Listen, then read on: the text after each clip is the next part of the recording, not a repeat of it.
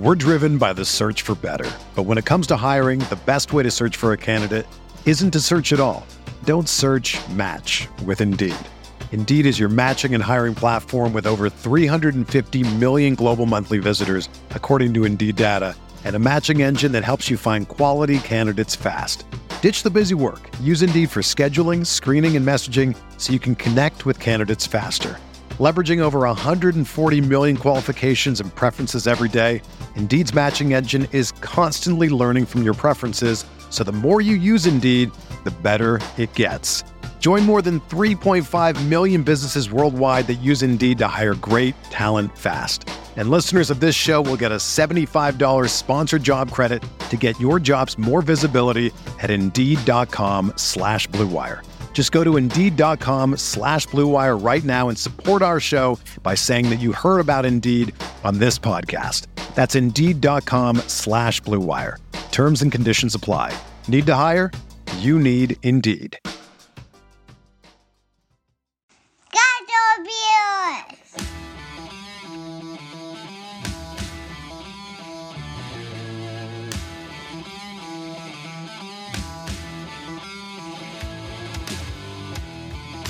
Hey, what is going on, everybody? It is Tuesday night here on the OBR Streaming Network, and that means it's time for one thing. It's time for the Garage Beers podcast. Welcome on in to episode number 167. I'm your host, Michael Keith. Joining me tonight in the Garage of the Boys, first of all, over on the east side of Cleveland. Go follow him online at Garage Beers. Chad, it's Chad Meyer. What's up, Chad? I love the 5-minute video because I always get to play a little game called "Is Joey going to be there when we go live?" Man, it's wild. Oh, how the tables have turned, my guy. How the turntables. Yeah, how the turntables have tided, or something like that. Boys, two quick things. I come to you tonight. I sit here tonight before you, an ashamed man. Okay, so what's different about any of it? Well, it's okay, a little bit extra. Because I've always claimed to be a big Indiana Jones fan. Ooh. Right? And I am. I love The Last Crusade. I would sit down and watch Last Crusade at any moment. At any moment, right? And I've seen Temple of Doom as well, but I realized I never watched Raiders of the Lost Ark. What? Ever. Yeah. I went on to Disney Plus and it was like, oh, here's the Indiana Jones collection and like Raiders of the Lost Ark. And I went, have I seen that? Nope. Haven't seen it. So okay. I'm not as bad. It turns out I'm not as big of an Indiana Jones fan as I thought I was. All right. I will say I always liked Temple of Doom more than I liked Raiders. Yeah. But Raiders had some classic moments, man. That guy just melting. Yeah. Great moment.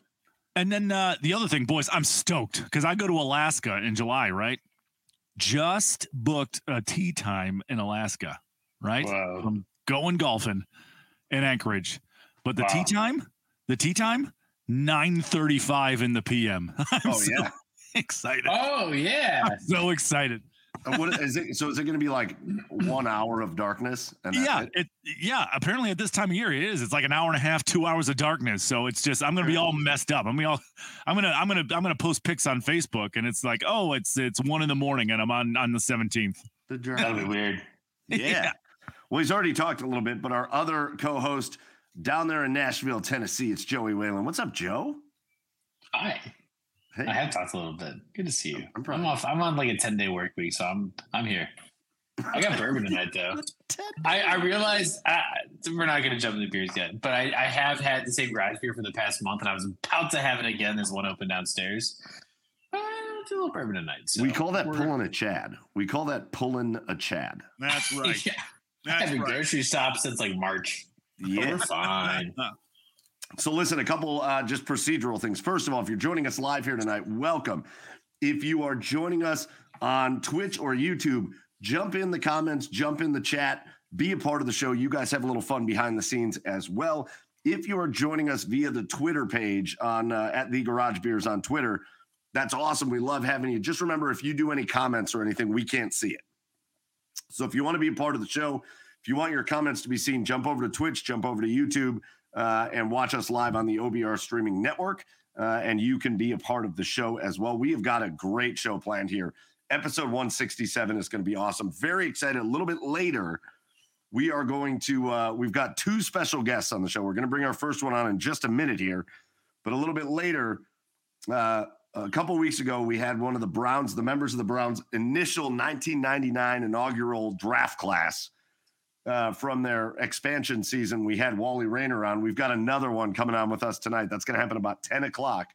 But we've got Darren Chiaverini, man. If you remember Darren Chiaverini, a guy who I think a little bit was ahead of his time. I'm excited to talk to him about that because, like, if he came into the league like 10 years later, I think he would have made a hell of a name for himself. But Darren Chiaverini joining us to talk a little bit football, a little bit about his time with the Browns and his coaching career is what we got going on now. So hang out for that later. But first, we've got our first special guest. And man, the timing for this could not have gone better, guys.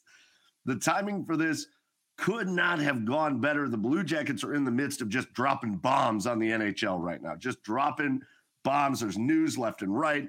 There's coaching news. There's trades that are happening, all kinds of stuff going on in Blue Jackets world.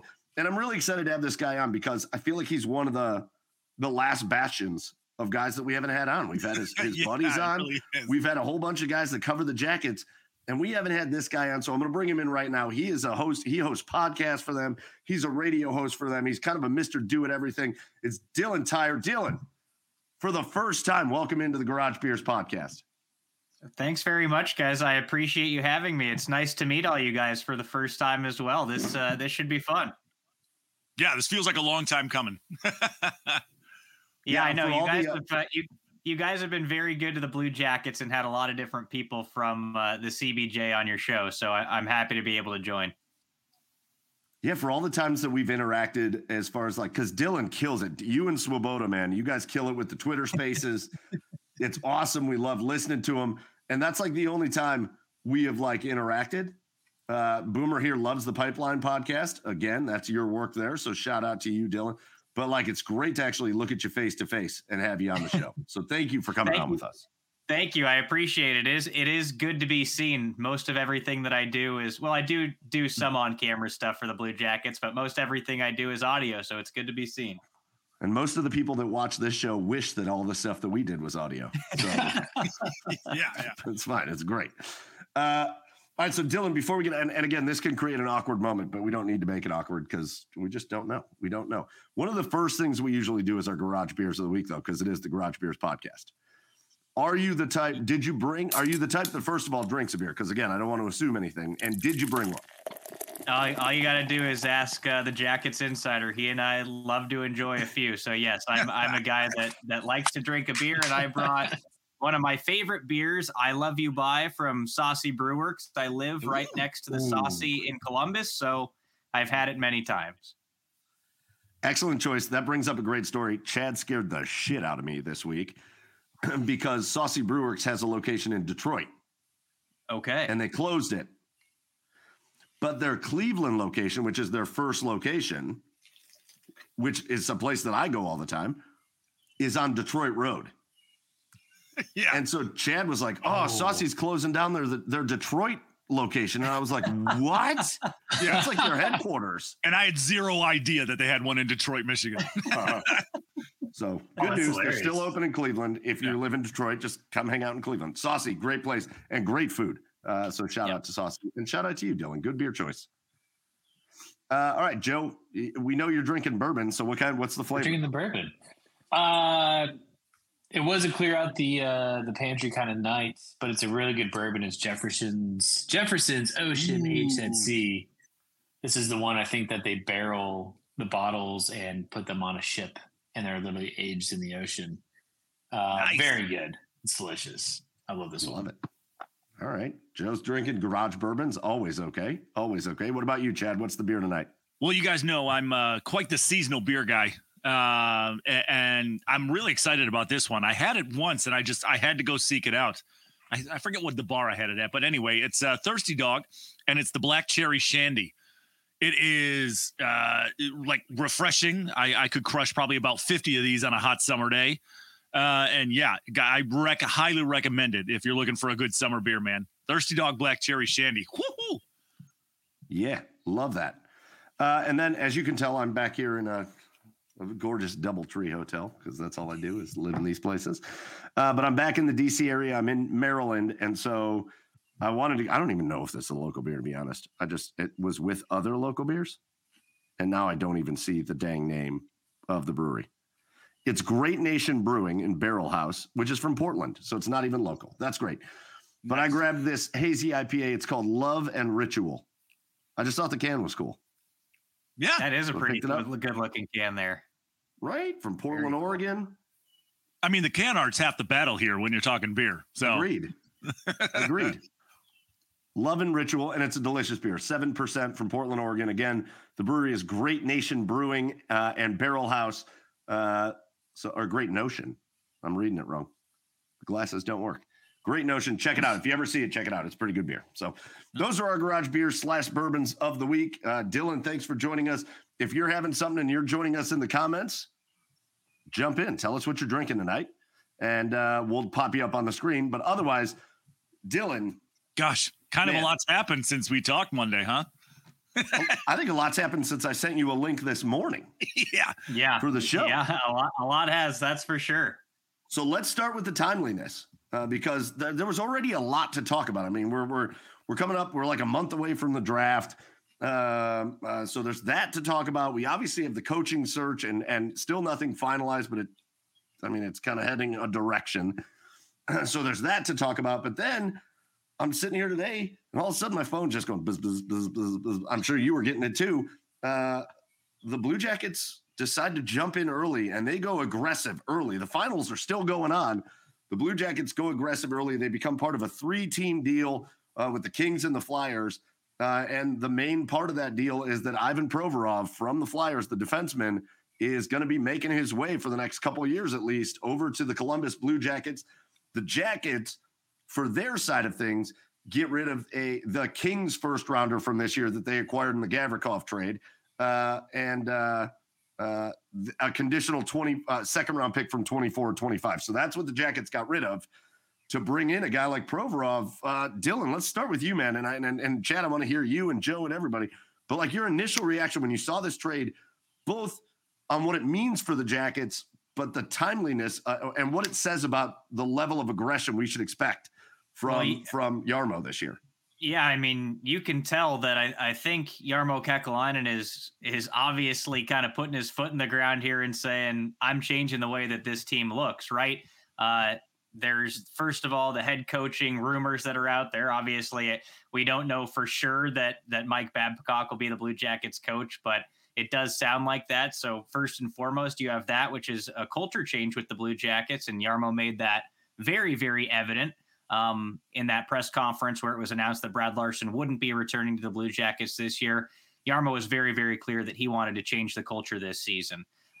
As far as, getting in the mix and making a trade this early, that's pretty crazy as well. I was very, very surprised when I heard it was happening because, you don't think about trades happening during the Stanley Cup final, and at this point, only teams that are out of the playoffs can trade with each other, So it's very, very intriguing. I think all along, I suspected the Blue Jackets would move that 22nd overall pick from LA. I think Jarmo made that abundantly clear pretty much right after sending Vladislav Gavrikov and Jonas Korpisalo to Los Angeles. He said, the phone lines are open. Give me a call because this 22nd overall pick could certainly be in play.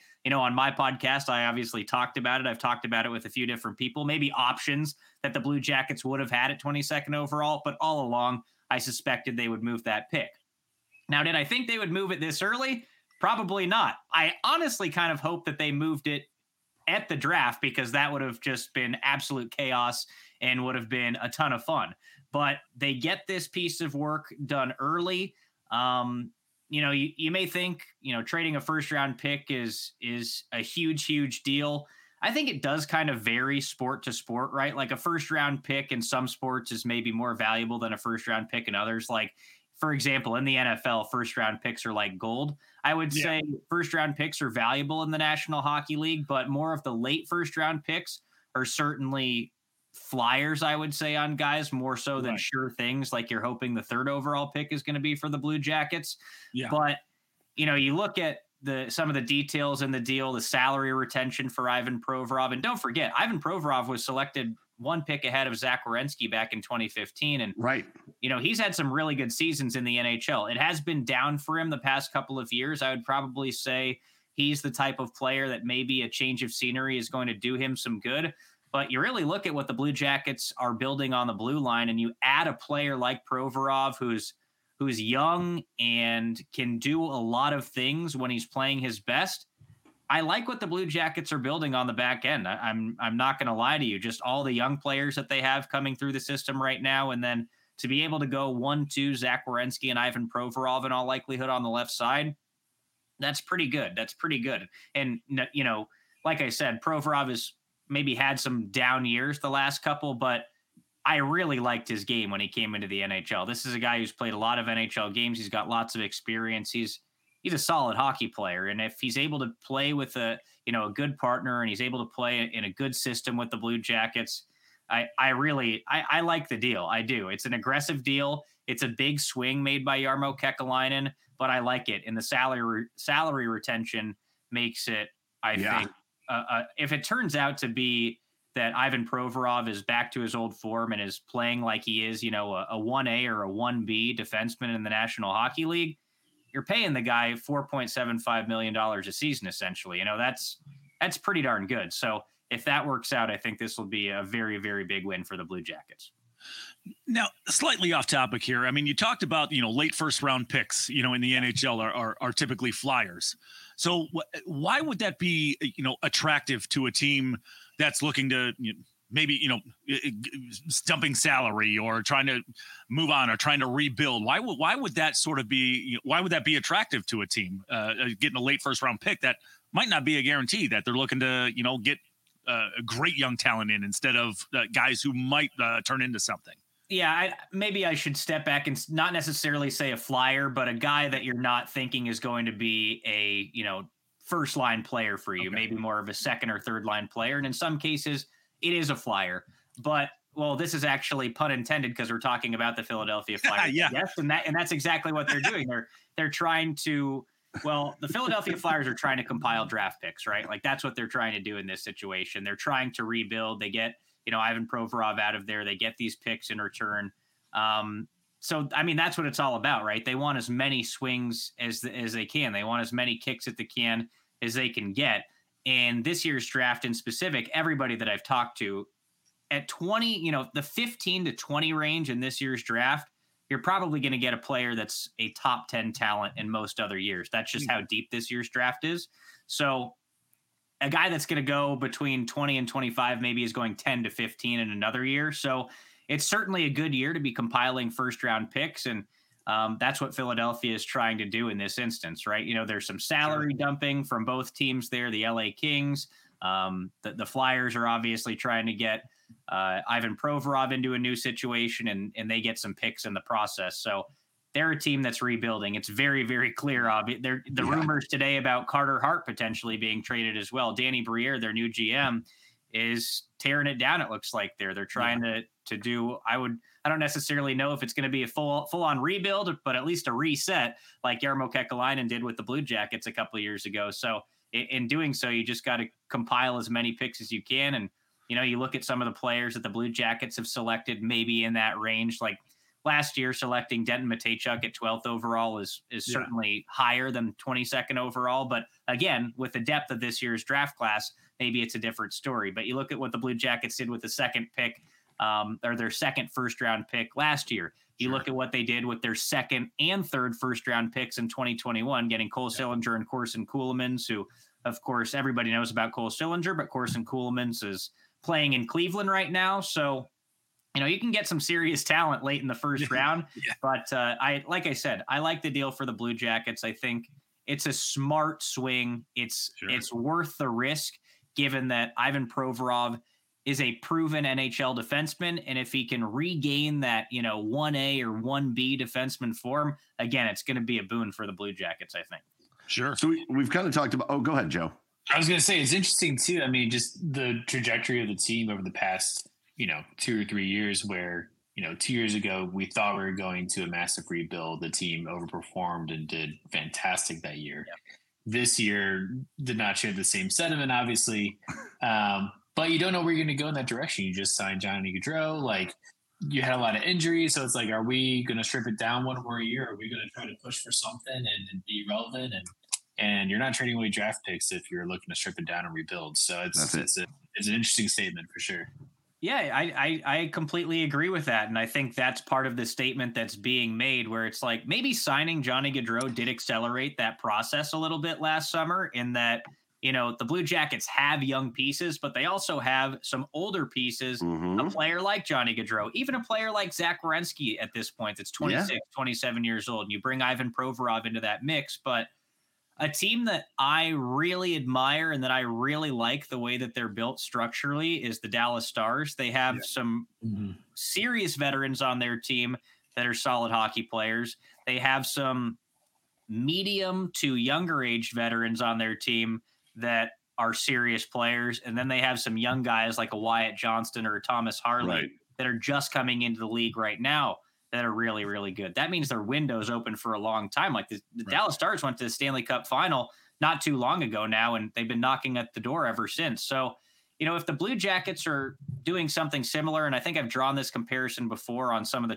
the chats on the Skate Space that Jeff and I do, is that, you know, if the Blue Jackets can keep their window open, and maybe they're trying to peak that window open a little bit earlier than we previously thought, by acquiring a player like Johnny Gaudreau, by acquiring a player like Sean Corrali a couple of years ago, now by acquiring a player like Ivan Provorov, maybe that's what they do. And I mean, the hope is that they compete this year and they're in the playoffs this year. And then you add, you know, guys that are in the pipeline right now, or maybe they use some of those players to acquire other players. And of course, they have the 3rd overall pick in a draft in which maybe the top 4 or 5 guys in this draft would be the number 1 overall pick any other year. So you're adding that player to the mix as well. So I like I said, I like it. I think it makes sense for what they're trying to do. So talk a little bit about, we've talked about Werenski and Provorov now, obviously kind of being 1 and 2 there. But what does that top 4 look like? Ideally for you, Dylan, what's the top 4, you know, the top 2 defensive lines look like for you? Do we think those guys are on the roster right now? Could we see a young guy? Could we see a guy like Jiricek be a guy that they start leaning on? Or what's that look like heading into the season, do you think? It is very interesting. I was talking to somebody about this on the golf course a little bit earlier today. I hopped off the golf course before I came and chatted with you guys. And I asked the exact same question. I said, you know, the person I was talking to is knowledgeable about hockey, knowledgeable about the Blue Jackets. And I said, who do you think plays in the top 4 with Provorov next year? Do you think it's somebody on the roster right now, or do you think it's somebody they go out and get?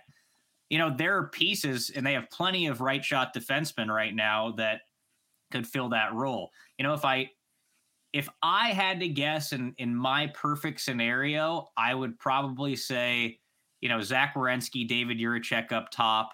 And then in that second pair, you would see probably Provorov and hopefully Adam Boqvist, because I think Boqvist did take a big step in the second half of last season, and his skill set is that of a top 4 defenseman, at least offensively. So if Ivan Provorov can maybe pick up some of the defensive work there, but still chip in and be a good 2-way defenseman, that could potentially work. And then you maybe look at some of the other options there. Could it be an Andrew Peeke on the right side playing with a player like Ivan Provorov, where Peeke is the guy who's more defensively responsible and Provorov is the guy that's more of the rover like Zach Werenski is. So there are big ifs. There are big ifs, certainly.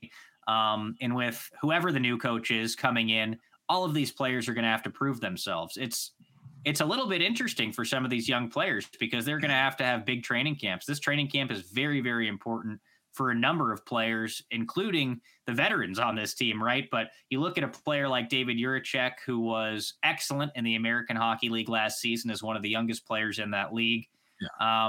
And you say, okay, yeah, he's going to be on the Blue Jackets next year, but who's to say? You know, maybe he's not quite ready in training camp. We saw that with Kirill Marchenko this past season, where he wasn't quite ready in training camp. The year before, we saw a guy who was 28 years old, I think, at the time, and Justin Danforth coming over to the NHL for the first time. Right. And he wasn't quite ready at the beginning of the season and turned out to be a nice piece for the Blue Jackets by the end. So that's a long way of saying David Jiricek might not be on the team to start the season. I'd like to think that he will be on the team to start the season. And if so, I think the plan all along. The moment David Jiricek was drafted at 6th overall, you're slotting him in next to Zach Werenski, right? That's a very formidable first pair. And assuming David Jiricek continues on the trajectory that he's on right now, he might be a better defenseman than Zach Werenski is. So we'll see. There we go. Last thing I kind of want to touch on with Provorov here, Dylan. You know, you said you talked a bunch about how you think it's a smart swing. You think you love the trade, and you love some of the things that he does. You know, I know we don't have a coach yet, so we don't know the system that he's playing in. But what is it? What is it like? What is it about his game? Is there like one or two things that he brings? You think that the Jackets might have been lacking last year? Like, what is it about his game? I mean, he's left-handed shot defenseman. He's got some size to him. I think he's like 6'1", 202 pounds, something like that. You know, what are the things about his game that you like, that you see as a good fit for the Jackets? Well, first and foremost, I think you kind of go back and look at some of the analytics, because it's hard when you're not watching a guy every day to say, how good is this guy defensively? And the analytics the last couple of seasons for Provorov haven't necessarily been kind when it comes to the offense or the defense. But you look at the situation that he's playing in, and so many players' situations or the analytics, the numbers, they're dictated by the situation they're playing in. Philadelphia Flyers have been a little bit of a mess for the last couple of seasons, right? Struggling with their identity. Obviously, they hire a new coach in John Tortorella last year. They're trying to figure things out, but the product on the ice wasn't very good. So I go back to, Ivan Provorov's rookie season, the couple of years after that.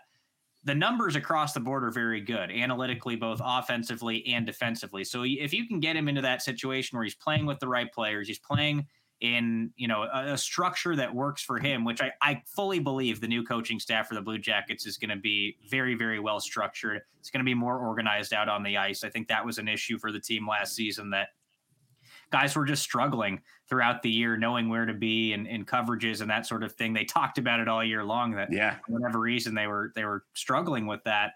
But you just look at the offensive ability of Ivan Provorov, and you look at what he can do defensively. Like, I mean, for me, he's not too unlike Zach Werenski. Like they kind of do similar things. Zach Werenski is maybe, I shouldn't even say this, because Ivan Provorov has scored a lot of goals. I think he's got the 17th among NHL defensemen in goal scoring since he came into the league. And that's with a couple of down years these past couple of seasons. So I would say at his best, Ivan Provorov is a very, very solid two-way defenseman. And that's what I like about him, because the Blue Jackets need more of that, more puck movers, more guys that can defend. You can see it. And there's a hole on the left side with no Vladislav Gavrikov, where, maybe Vladislav Gavrikov is known as a little bit more stout of a defender than Ivan Provorov, but is that necessarily true? I suppose we'll see when it comes down to it, right? And Provorov certainly has more offensive upside and more upside as a puck-moving defenseman than Vladislav Gavrikov does. So one of your colleagues down there in Columbus that covers the team, Mark Scheig, is that how you say his last name? Because I just read it on Twitter all the time, and then I'm like, I don't know how to actually say that. Scheig? That's what I was going to go with. One of those tough words. He had a great tweet, and you brought this up before with the fact that some of the salary is going to get eaten for Provorov here. The Blue Jackets are going to owe him $4.725 million each year over the next couple of years. But that leaves the Jackets with a decent amount of wiggle room here. And he tweeted about it, and it got me kind of excited.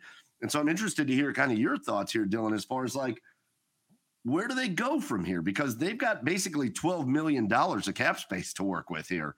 Where do you see them applying this? Because again, the moves that they're making right now seem to suggest that there is no retooling or rebuilding or whatever. It's time to go out and win hockey games. So how do you think they spend that $12 million?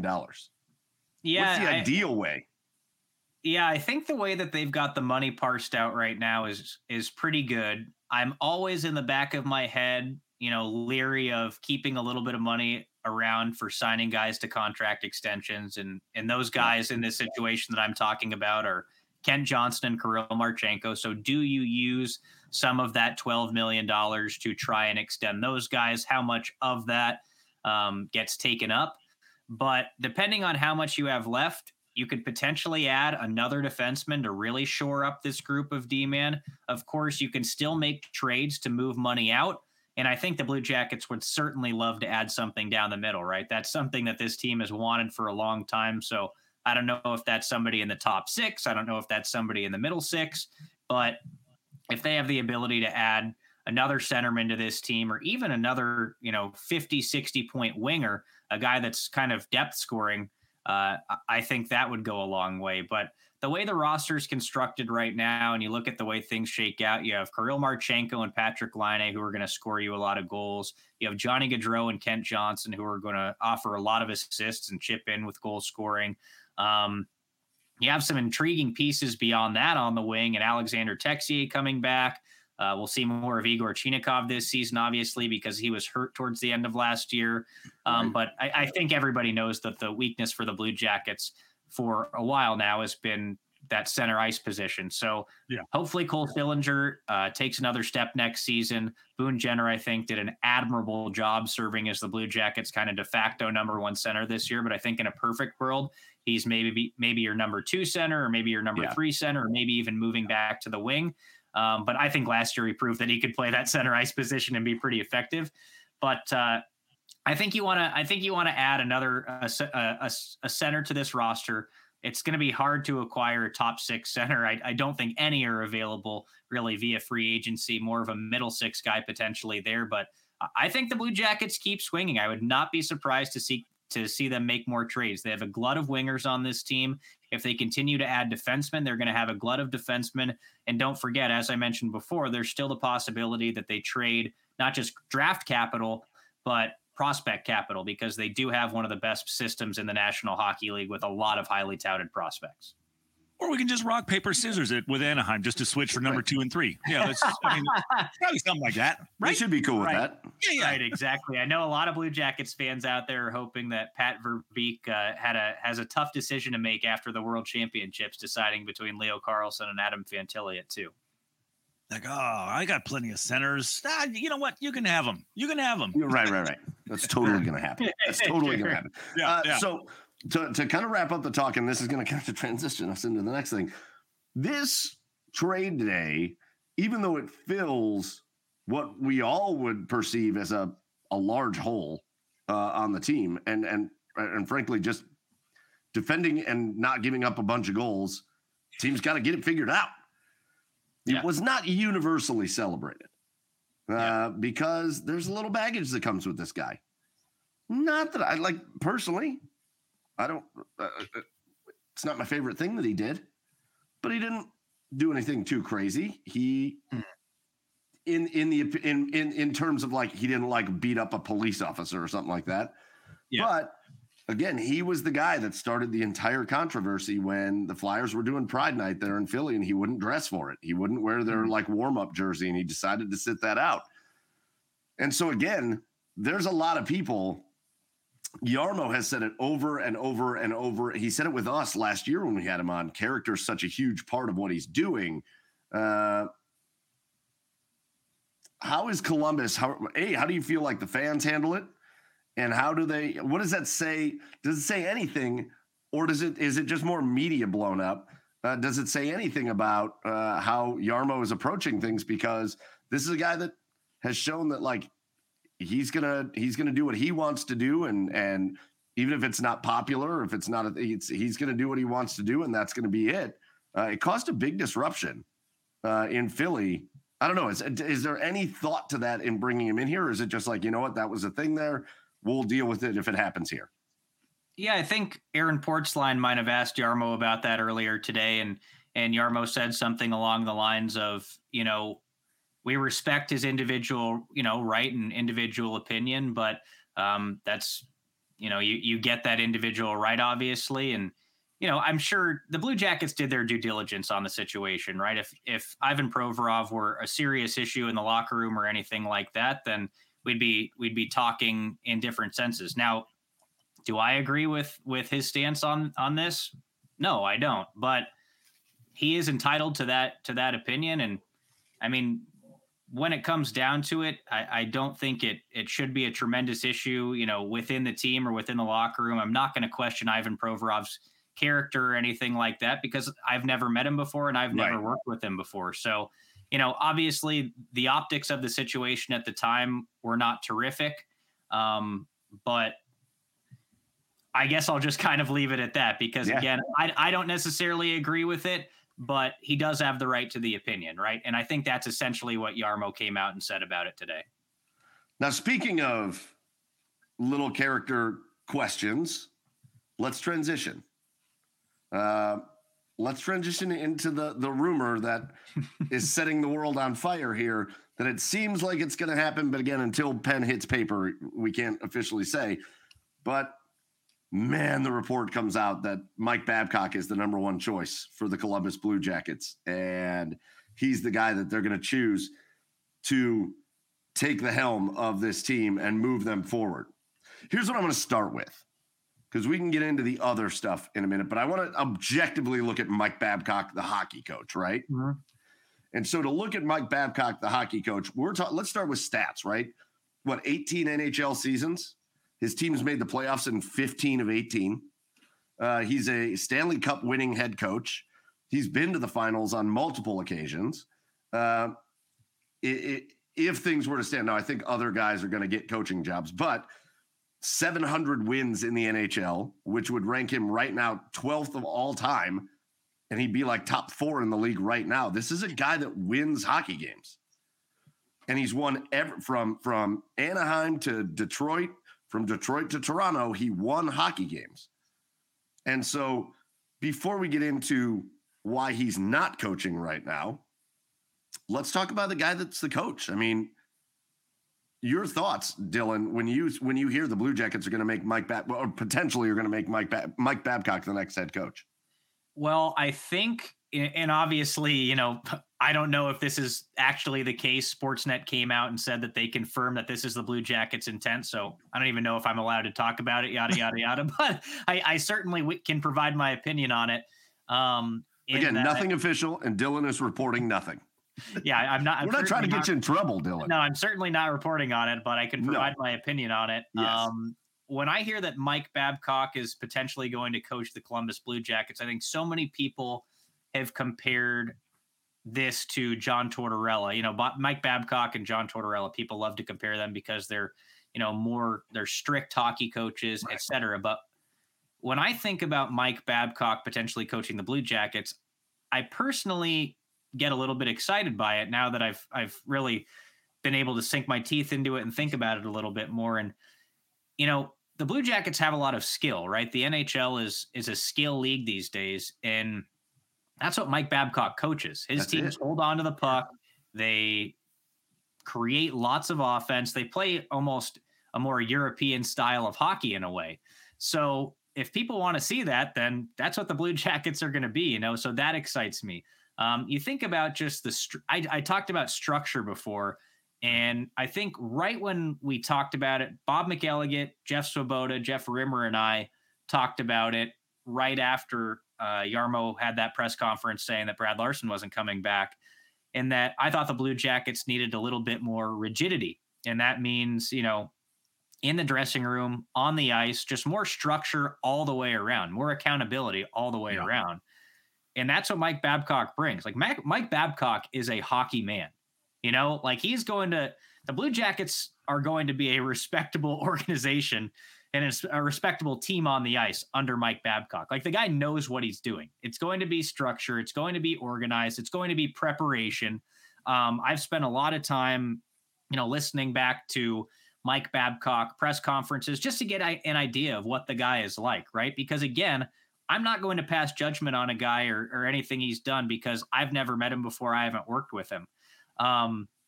But he talks about preparation so much.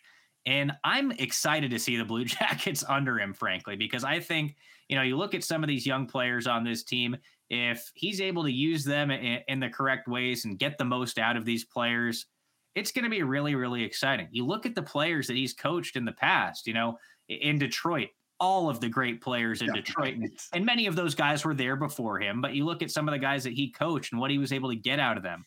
You look at the players that he was able to coach and what he got out of them in Toronto. Obviously, there's some bumps along the way there that I'm sure you're going to get to and you want to talk about, but the guy knows what he's doing, right? Like Sure. there's no two ways about it. Mike Babcock knows what he's doing. So I'm very intrigued to see what it all looks like here. Of course, you think about a guy like Mike Babcock coming in, and you say, yeah, well, he's had some really good teams elsewhere. Where, well, Jarmo's in the process right now of making some changes to this current roster, and maybe they're trying to set this up to be something special and get this thing really moving in the right direction. But of course, you're like, Mike Babcock. Wow, I didn't even think about Mike Babcock being the coach of the Blue Jackets. But I think people, there was similar sentiment when the Blue Jackets hired Ken Hitchcock, similar sentiment when the Blue Jackets hired John Tortorella. Right. And those are probably the previous two best coaches in franchise history. So, before you want to judge anything, let's see how it all plays out. That's what I'm glad you said that, because that was going to be my next point. Is there was, a lot of people are complaining. For lack of a better term, I feel like people feel like these coaches are just too much of a hard ass for these guys. Too much of, people don't like these days. People don't like retread coaches. They think they have to, they think they have to go with the younger guys who knows how to talk to these young players. That players have evolved and changed so much. But the fact is, some of the Jackets' most successful seasons have come under these hard ass coaches, these retread coaches, and Ken Hitchcock and John Tortorella.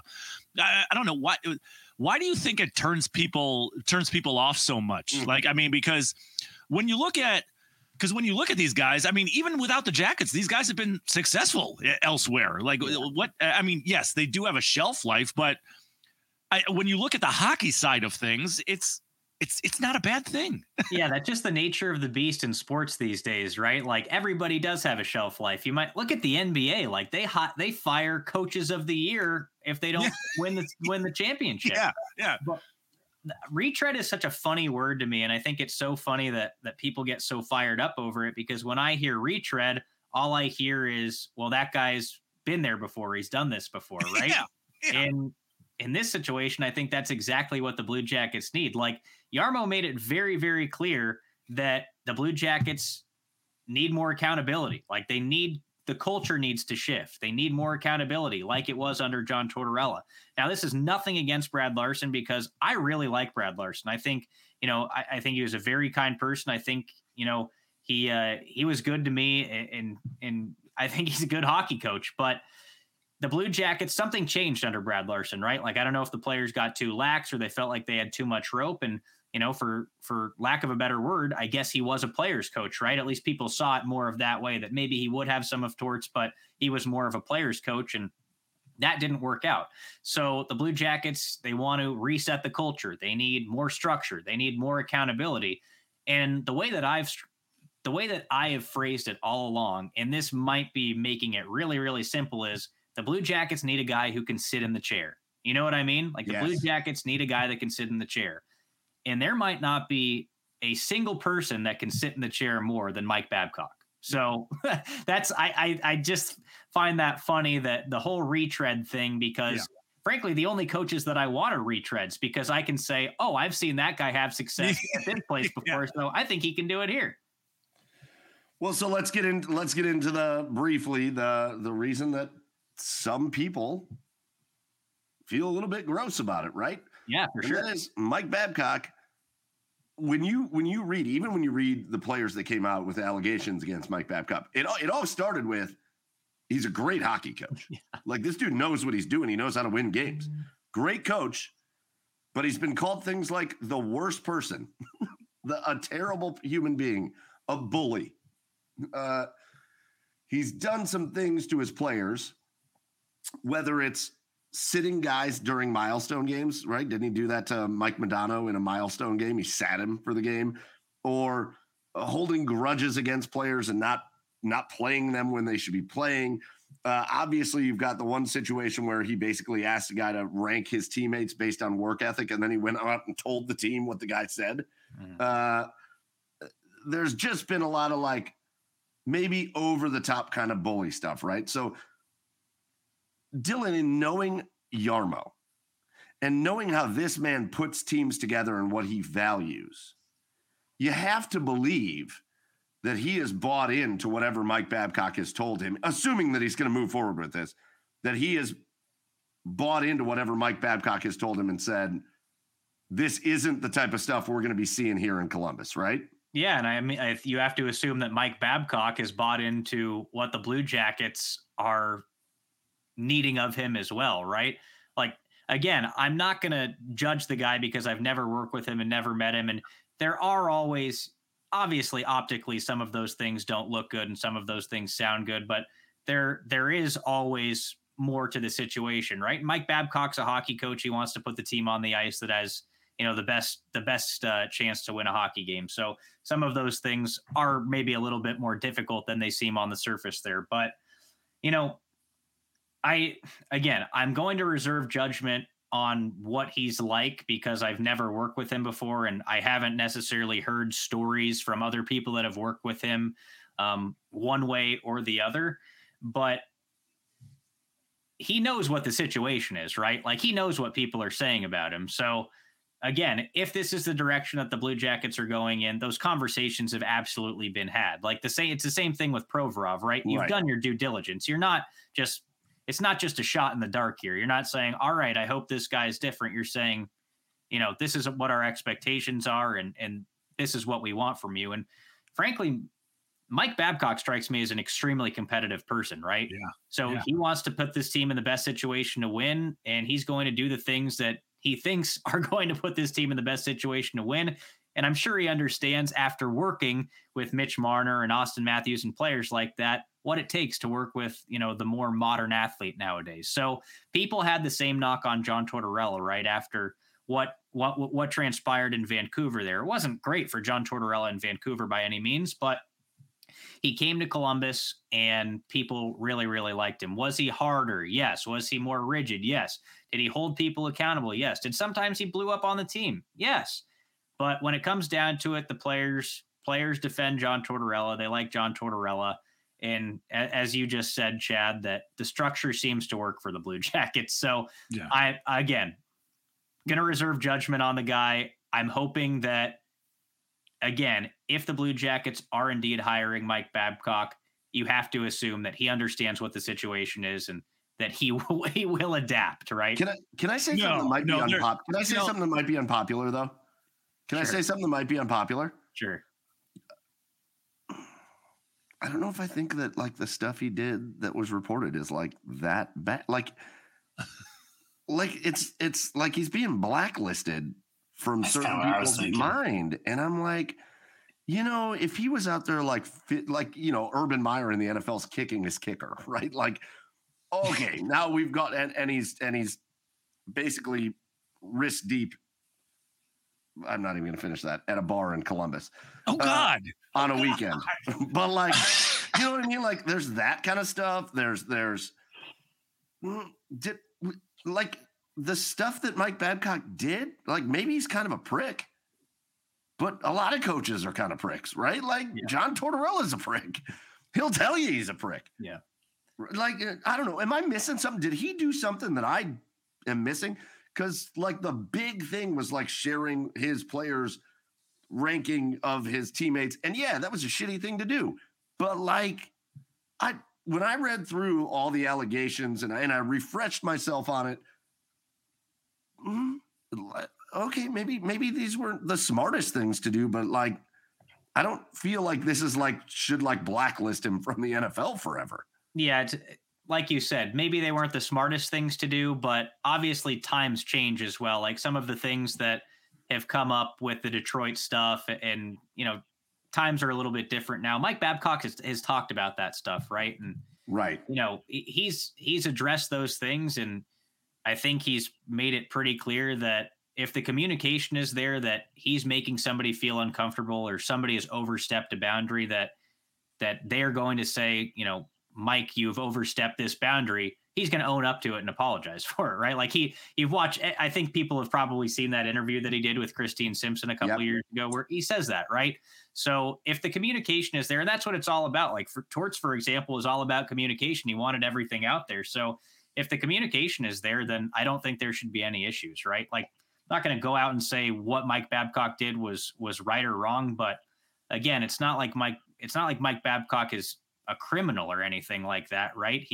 Maybe his coaching tactics were a little bit extreme at times, or maybe things were tough at times. But again, a lot of these players grew up with things like that. And a lot of these players are used to things like that, right? Like, for example, in my own life, I had a high school football coach that was a crazy person that would say some absolutely horrible things that would certainly not fly today, but they were said, we took them.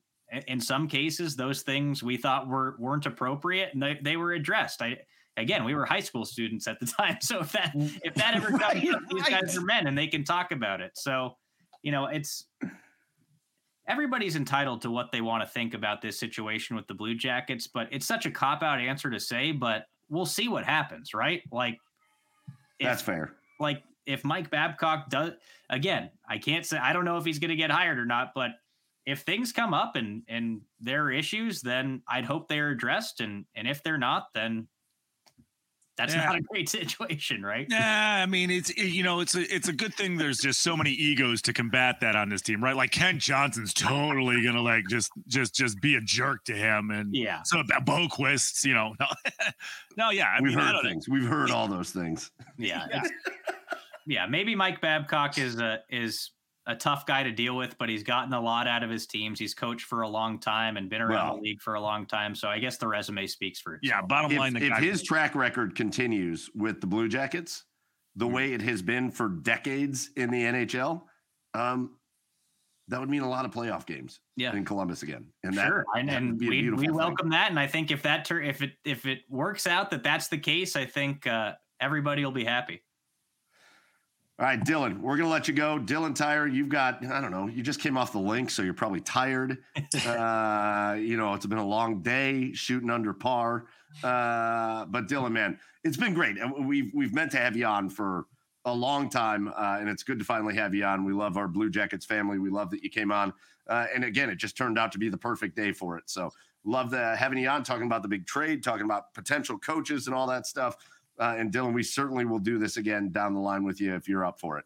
Yeah, for sure. I appreciate you guys having me on, and I'm hoping everybody's looking forward to what the Blue Jackets do throughout the next month. We've got the draft coming up quickly, so right around the draft, it's going to get going. Then you've got free agency after that. So if anything Jarmo has indicated is true, this team could look a lot different going into next season. So I'm very excited. Yeah, it'll be here before we know it too. I mean, it's just it always goes by. This summer is already flying by quicker than it ever has before. So welcome to getting older, Dylan. It never stops doing that. Yeah, I know. All right, Dylan Tyre, thank you so much for coming on with us, man. Go follow Dylan. Stay tuned to everything he's got going on, the podcast, the spaces, everything he's doing with the Jackets. He's doing an awesome job down there, and we really appreciate your time. See you later, Dylan. All right, thanks again, guys. Have a good one. You too, Dylan. Dylan Tyre from the Columbus Blue Jackets. What a dude. What a good dude. And good insights there, too. I was hesitant there for a minute. I like this whole Mike Babcock thing. Like, why are we talking about him like he people hate him, dude? Why are we talking about him like he beats up kids? Like, because he was mean. He was mean, Mike. He was mean. I read through the allegation, and I had to do it again today just to make sure I wasn't missing something. And I'm like, what coach doesn't do this stuff? Like, some of it, again, you're going to lose the respect of your locker room when you've got a guy like Mike Modano that's coming out for a milestone game, and then you sit him. Yeah. That you're going to lose. That's stupid. Now you're being dumb. That's stupid.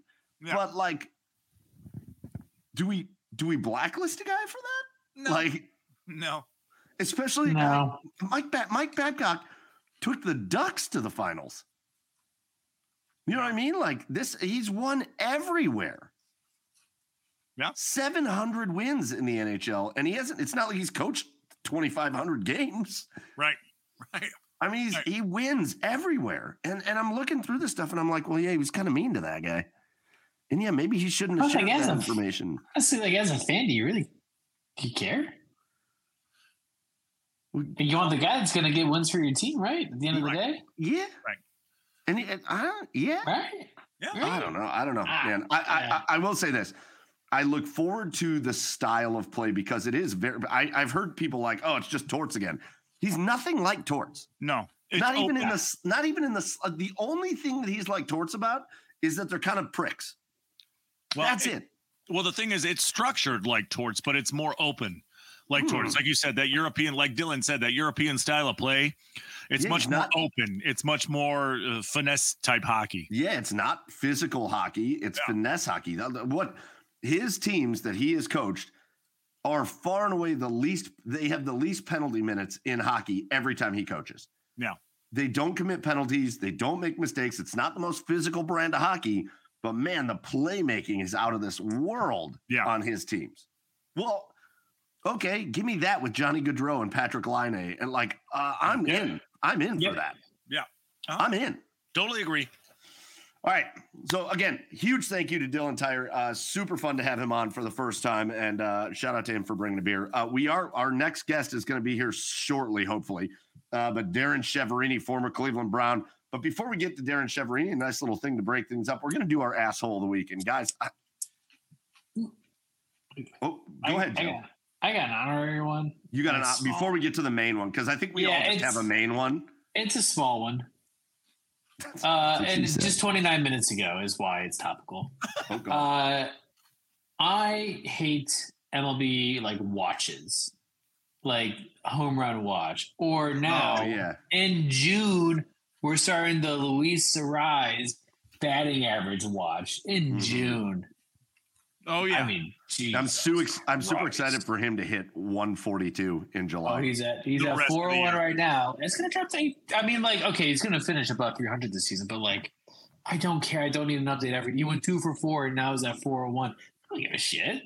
It's June. I don't give a shit. It's June. You're already halfway through the season, and we're like counting batting average. Like, fair. Get out of here. Get out of here. We've got some honorary ones. Boomer didn't like how CBJ Twitter's acting lately. Okay.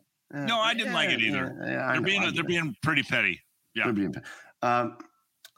Serge, car thieves in Cleveland. Asshole of the week. Yeah, for sure. For sure. Yeah. Stop doing that. Stop that shit.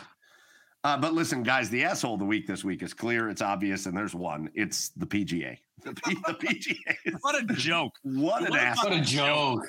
What an entire asshole. Garbage organization. For a whole year, you stood on your high moral ground. This is why I hate when people do this.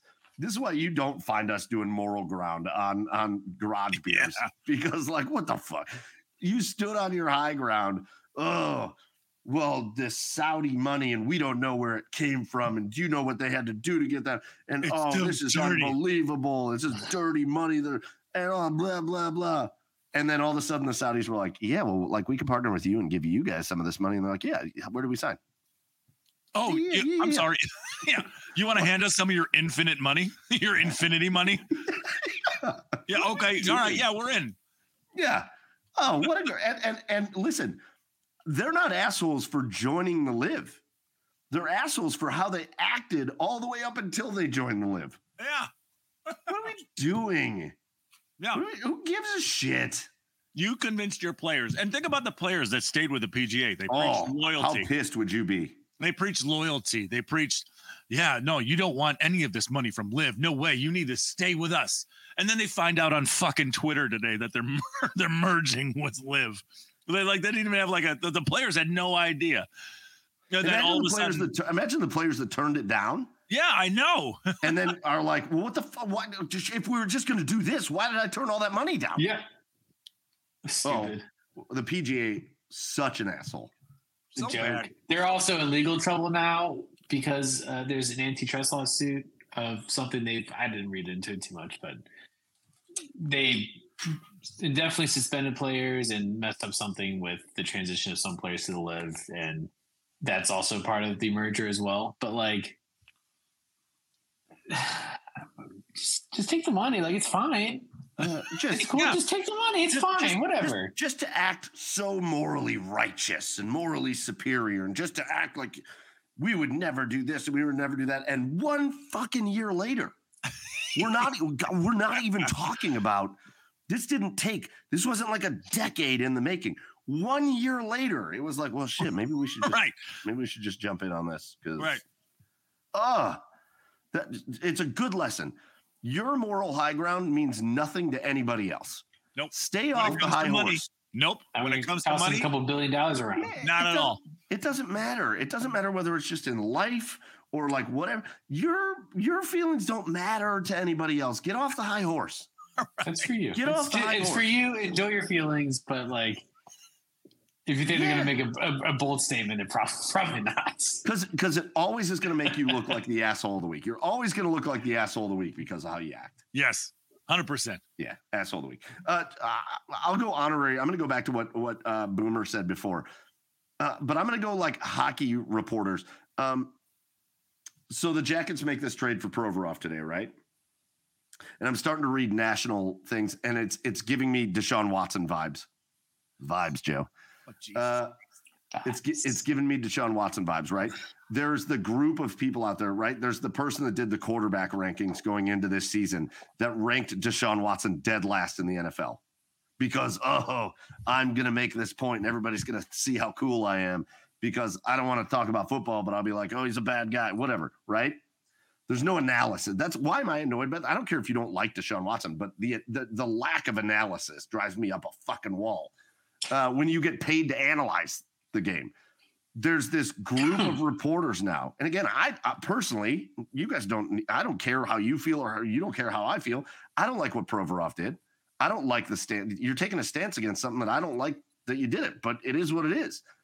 But now you've got these reporters coming out and going, they're grading the trade for the Kings, the Flyers, and the Blue Jackets. And I'm telling you, I clicked on like 4 of them, and every single one was like Kings, B+, Flyers, A, Blue Jackets, D-. And there was no analysis to it. There was no analysis of like, oh, the Blue Jackets are actually getting a talented defenseman, a talented player, whatever. No. It was just, oh my God, they're bringing in Provorov. What? You're such an asshole. You're getting paid. It's a transactional league, dude. Like, because to analyze the game, you're getting paid. Yeah, because he didn't do something you didn't agree with. Like, that's such bullshit, dude. Right. And listen, I cannot be more clear on this. I do not agree with the way he acted. Sure. I don't agree with it. I don't agree with how he feels. But from a reporting standpoint, write an article about why you don't like it from a moral standpoint, but like do the analysis on the trade. Like, do the analysis on the trade. Separate it. Stop. It's stupid. To say it's a D- trade implies that you think that the Blue Jackets got worse because they made that deal. Right. Right. And that's stupid.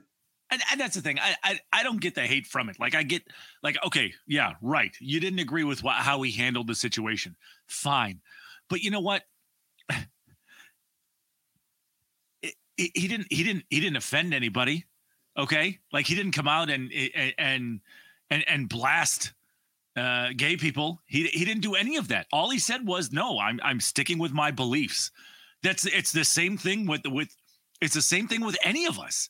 If any of us felt so strongly in our beliefs, we would do the same thing. Okay? Like this idea in society that we have to acquiesce to every single little thing and shouldn't be able to stick to our beliefs is bullshit. Okay? But the fact that he just stuck to his beliefs, he didn't hurt anybody by doing it. He just said, no, I'm going to stay in the locker room and come out for regular warm-ups. That's all he did. That is all he did. And people are just accosting him for it. Like, it's stupid. It's so stupid. Yeah, and I completely agree with you, and I completely disagree with him, right? Like, that's the thing. I agree with what you're saying. I don't agree with his stance. Yeah. But, like, it's his stance. And that's kind of what Yarmo said. Like, that's what happens in America. We have our freedom to believe whatever the hell we want to. Oh, but it's just the people that came out and did those articles, man. I was so fired up. D- for the Jackets, D+ for the Jackets. What? They just have you seen the Jackets defense? Yeah. Did you see their defense? Like to act like that guy doesn't make. And frankly, to be honest, even if he's just a pretty good player, what was the biggest problem with the Jackets last year? The injuries and the availability. That dude has played every hockey game for all but 1 year he's been in the NHL. I mean, he's healthy, he's fit, he's stable, he comes in and he's reliable. And yeah, Maybe he's got a stance that you disagree with. Maybe you don't. Maybe you think his stance is wrong. I think his stance is wrong. It is what it is. Do I want him on the hockey team? Yeah. Mm-hmm. Yeah. This whole thing of like you can't root for people you don't agree with. Bitch, I rooted for Albert Bell. He tried to run over kids on Halloween. Yeah. In his car. Yeah. We're currently rooting for Deshaun Watson. he pegged a woman in the chest with a baseball because a guy next to her called him Joey after he changed his name to Albert. Did I root for him? Fuck yeah, I did. Yeah. Am I rooting for Deshaun Watson? Yeah. Do I think that guy is a sleazeball? Yeah. Yeah. Because you can separate the human from the athlete. That's it. Or just a team. Just a team from the athlete. Yeah. Yeah. Just numbers and jerseys. Like, that's mean to say, but like, when it comes to stuff like this, like, you have to have some separation, I think. Yeah, I'm not trying. Listen, does Provorov sound like a guy I want to go drink a beer with and hang out with? Nah. But if he scores 25 goals and plays good defense for the Jackets, right? If he helps us get back to the playoffs, let's go. Gonna care. No one's gonna care. Yeah. Anyways, those are our assholes of the week. We've got a couple other things we can talk about. We're waiting on Darren Chiaverini. So Chad, are you going to send him a quick note? Yeah, I just did. All right. So you know how sometimes that can go. But Darren Chiaverini, former Cleveland Browns wide receiver, he was responding all day to us on Twitter. He was retweeting stuff. So I think we're going to have him on. Sometimes it's just a couple minutes here or there. So we are going to just wait to see what we hear from Darren to talk a little bit about the Browns, to talk about his life. I think he's going to have a really interesting insight. He's a Colorado Buffaloes guy. He went to Colorado. He coached at Colorado. I do want to hear his insight on Deion Sanders out there in Colorado. And it's always fun to hear the insight and stories from these guys that were around in 1999 for the Browns. So really excited to have him on. He'll come on whenever he gets here. But in the meantime, boys, I mean, we can continue talking hockey and basketball. These playoffs, man, we're getting to the end. No games tonight. We got, I think, basketball tomorrow, hockey in a couple nights. I hate the finals because of how this shit gets spread out. It's awful. Yeah. Drags it on. This is a terrible business decision by the NBA. We're 2 games in. With both. We've got absolute annihilation happening in the NHL. I mean, hold on. Wait a minute, guys, because I just saw somebody pop in on the background. Ooh. And so we can come back to this if we want to. Boomer says Vegas in 3. Yeah, maybe. The way things are going now, maybe the Panthers won't show up to game 4. But, boys, we're going to get off hockey for a minute. Because we've got a former Cleveland Brown that's sitting waiting in the wings. An original Cleveland Brown from the 1999 team, one of their inaugural draft picks from the 1999 season, a 5th rounder out of the University of Colorado. We're going to bring him in right now. It's Darren Chiaverini. Darren Chiaverini, man, welcome into the Garage Beers podcast. What's up, guys? Sorry I'm a little late, man, but I've been recruiting all day and just answering phone calls and answering meetings, and shoot, it's been a day, man. It's been like a 14-hour day, so I appreciate you guys having me on. No, I appreciate you coming on. Yeah, absolutely. I've seen your tweets. I know camp is starting on the 12th. I know you're a busy man, so I really, really appreciate you coming on.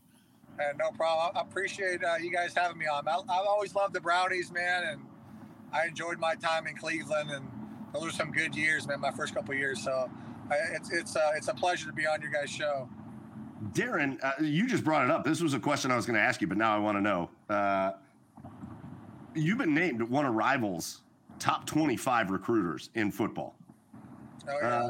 So you're talking about being out on the recruiting trail. Why are you why is Darren Chiaverini, amongst all people, one of the top 25 recruiters in all of football?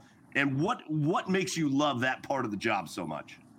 I mean, honestly, if you want to be good as a program, you have to love recruiting. And if you think that you can outsmart people, you're wrong. And that's why, especially at the NFL level, that's why drafting is so important.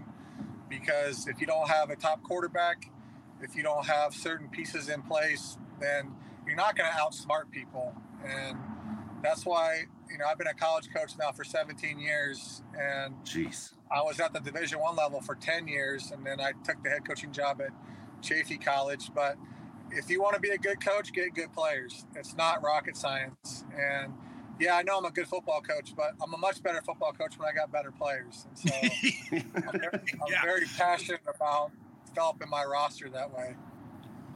Now, what is it like? I don't know. I'm claiming ignorance here, but what is like a secret to being a good? Is it adapting to someone's family? Is it kind of you just reading the situation? Like what's a good trick of the trade to be a good recruiter? I think everybody's different, but for me, what I think connects me to young people and young adults is, I really don't try to coach talk them. I really just try to be myself and life experiences as a player and as a coach in this profession and what I can do to help them.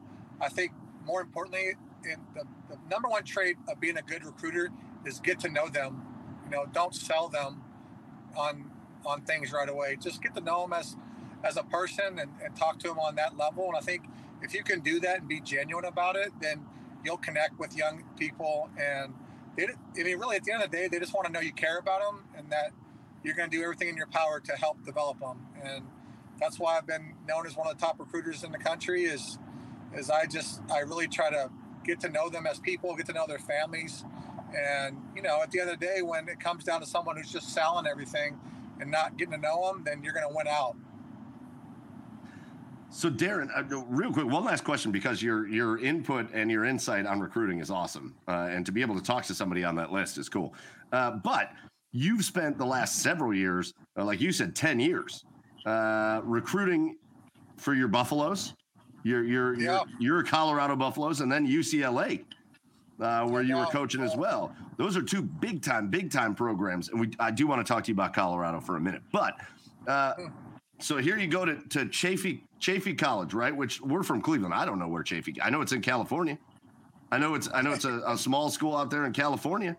Talk about the challenges and the differences when you're walking into a recruit's house trying to get them to sign on the dotted line to come join you at Chaffey College versus UCLA or Colorado.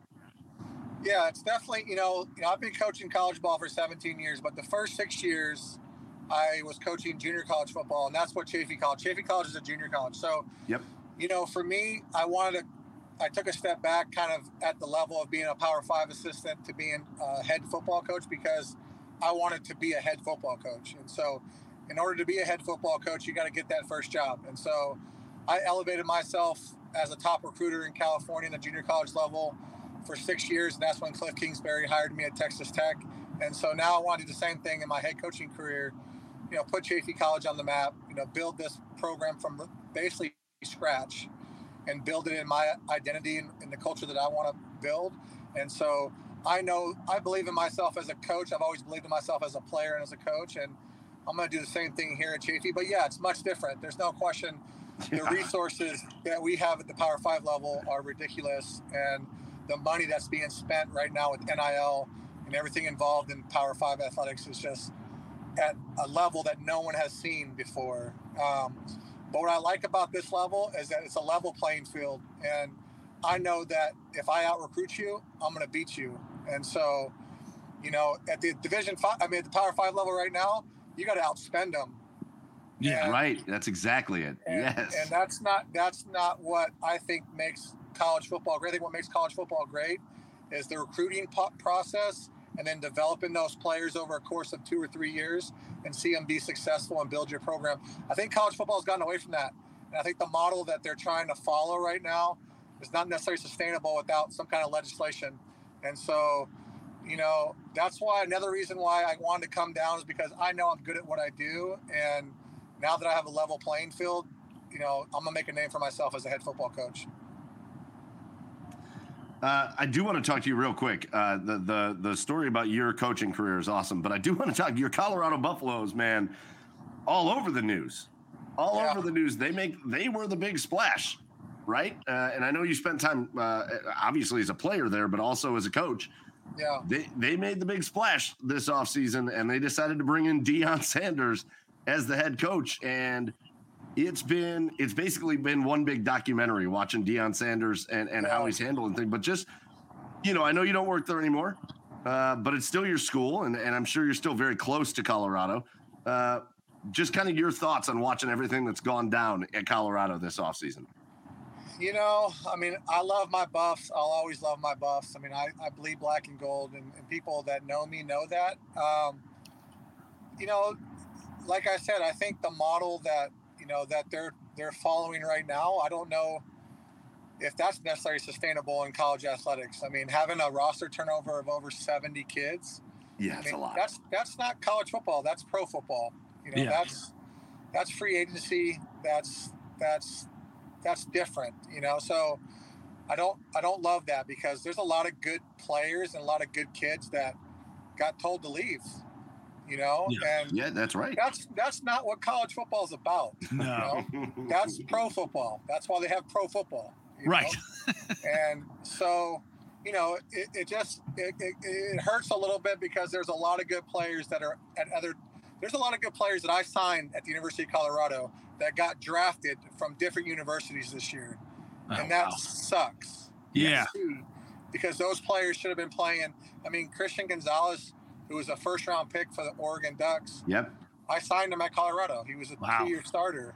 And, that sucks to see those kids not finish at the university that they were at, and the list goes on and on. But I'm rooting for the Buffs. I'm rooting for Deion. I mean, I don't know Coach Sanders that well, but I played against him in the NFL a little bit, and I've met him a couple times, and I'm rooting for him because he's the head coach of Colorado, and I want to see that program do well. For sure. I think expectations should be tempered a little bit the first season, because I think what they're trying to accomplish is unheard of in college athletics. And that schedule, I looked at their schedule, it's tough. It's not easy, so I'm rooting for the Buffs. I'll always root for the Buffs. I'm a Buff for life, and we'll see. I mean, turn the scoreboard on, and so we'll see what happens.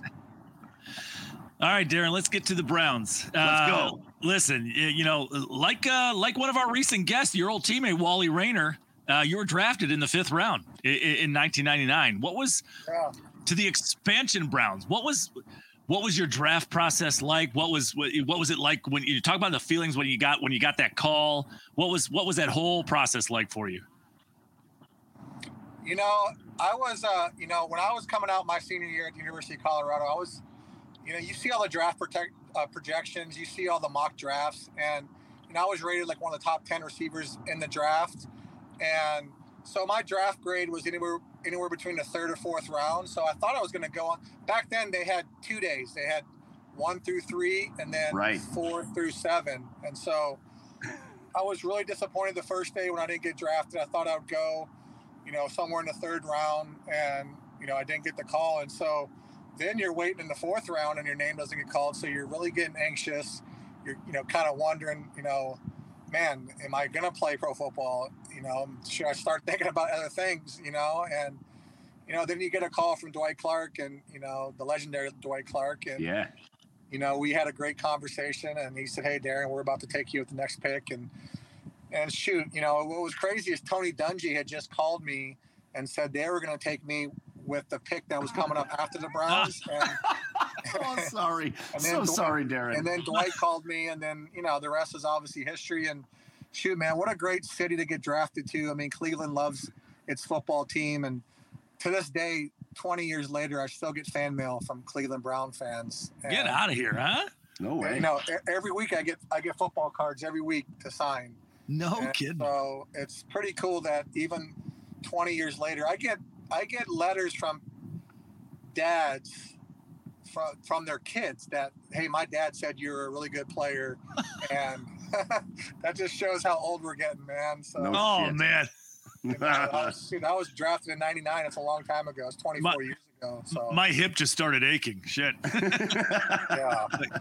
No doubt. But I've loved playing for Cleveland. I remember meeting Jim Brown, my first year in 99, and Jim would come down around the facility. I remember the excitement being, the Browns are back. It was obviously the expansion team. So, there was electricity in the city for the Browns coming back. Now, we weren't very good, but, the fans didn't care. They're just glad that we had football back in Cleveland. So I'll always remember those couple years I was in Cleveland. Do you still remember the feeling on that? Because I still remember the feeling on that first night. Browns Steelers. I don't love the final score because that was rough. 40 points later, yeah. But that feeling of like running out the tunnel for the first time at Cleveland Browns Stadium, man. As a guy that was on the team, there's no question. You know, here's a funny story, right? So, you know, in the NFL, obviously, there's only 53 guys that make a roster. Only 45 back then dressed on game day. And so, you know, I was an all-conference receiver in Colorado, but I wasn't a kick returner in Colorado. So here's the first game against the Steelers. I'm the starting kick returner. You know, opening night, you know, opening Sunday Night Football. And here I go out there, and I'm the starting kick returner for the Cleveland Browns. And all I was thinking is, don't drop this ball, right? Don't drop this ball. And I think my first kickoff return was like 18 yards or something, but shoot, man, what a moment to your first NFL game, and you're the starting kick returner for the Cleveland Browns against the Steelers, you know? And what's crazy is we got our butts kicked the first game, and then we beat them later that year. Yes, right. Oh, I will never forget the kick. In Pittsburgh, I had the game-winning catch down the middle of the field to set up the field goal to win the game. I'll never forget that field goal. Yeah, some great memories. Obviously, beating the Steelers first year was awesome. Winning on the Hail Mary against the Saints was awesome. Yeah. You know, and you know, I scored a couple touchdowns, so I get to jump in the dog pound, and I mean, it's stuff that you'll remember the rest of your life. You know, that people don't get the chance to do really in their life. You know. Well, Darren, you made a bit of a name for yourself, man. Especially your rookie year. I mean, you still hold the Browns record for receptions in a game by a rookie. Did you know that? You had 10 balls. I did know that. I know I broke Ernie Green's record from like 1960 something. You still have it. I heard I still have it. And, you know, it sucked I got hurt the second year because I really thought I was kind of coming into my own. And then I got hurt like the third week or fourth week. And, you know, it's just the NFL, man, if you're not available, it's just they move on quickly. So, you know, I never could really get myself back going. I got traded to Dallas, but, you know, my time in Cleveland, I still remember vividly, and shoot, they're some of the best years of my pro career. Just, you know, getting a chance to play in the NFL, man. Not many people can say they did that, you know. Did Tim Couch get one of the rawest deals in history? Yeah, Tim. What sucked for Tim is that, you know, obviously he was drafted to an expansion team. Yeah. And, you know, he probably got sacked more than anybody the first couple of years. God. You know, then he had the shoulder injury with the labrum or whatever was going on with him. But me and Tim just reconnected recently on Instagram, so we were kind of messaging with each other. But, yeah, Tim was a good player, man. And also, you know, you always got to play to a guy's strengths. And, I believe if you draft a guy number one, you don't try to change, you know, too much about him, you know. And so I don't know if that was going on then either. So, but, you know, shoot, man, it's hard, as we all know, man. Look at the Cleveland's still been trying to find some consistency 20-something years later, man. So Darren, from your perspective, right, because you were a part of that original team, those first 2 years, you were there. And I think this is a fascinating question to ask you guys that were actually in the trenches at practice, dealing with the front office, dealing with the coaches, all that stuff.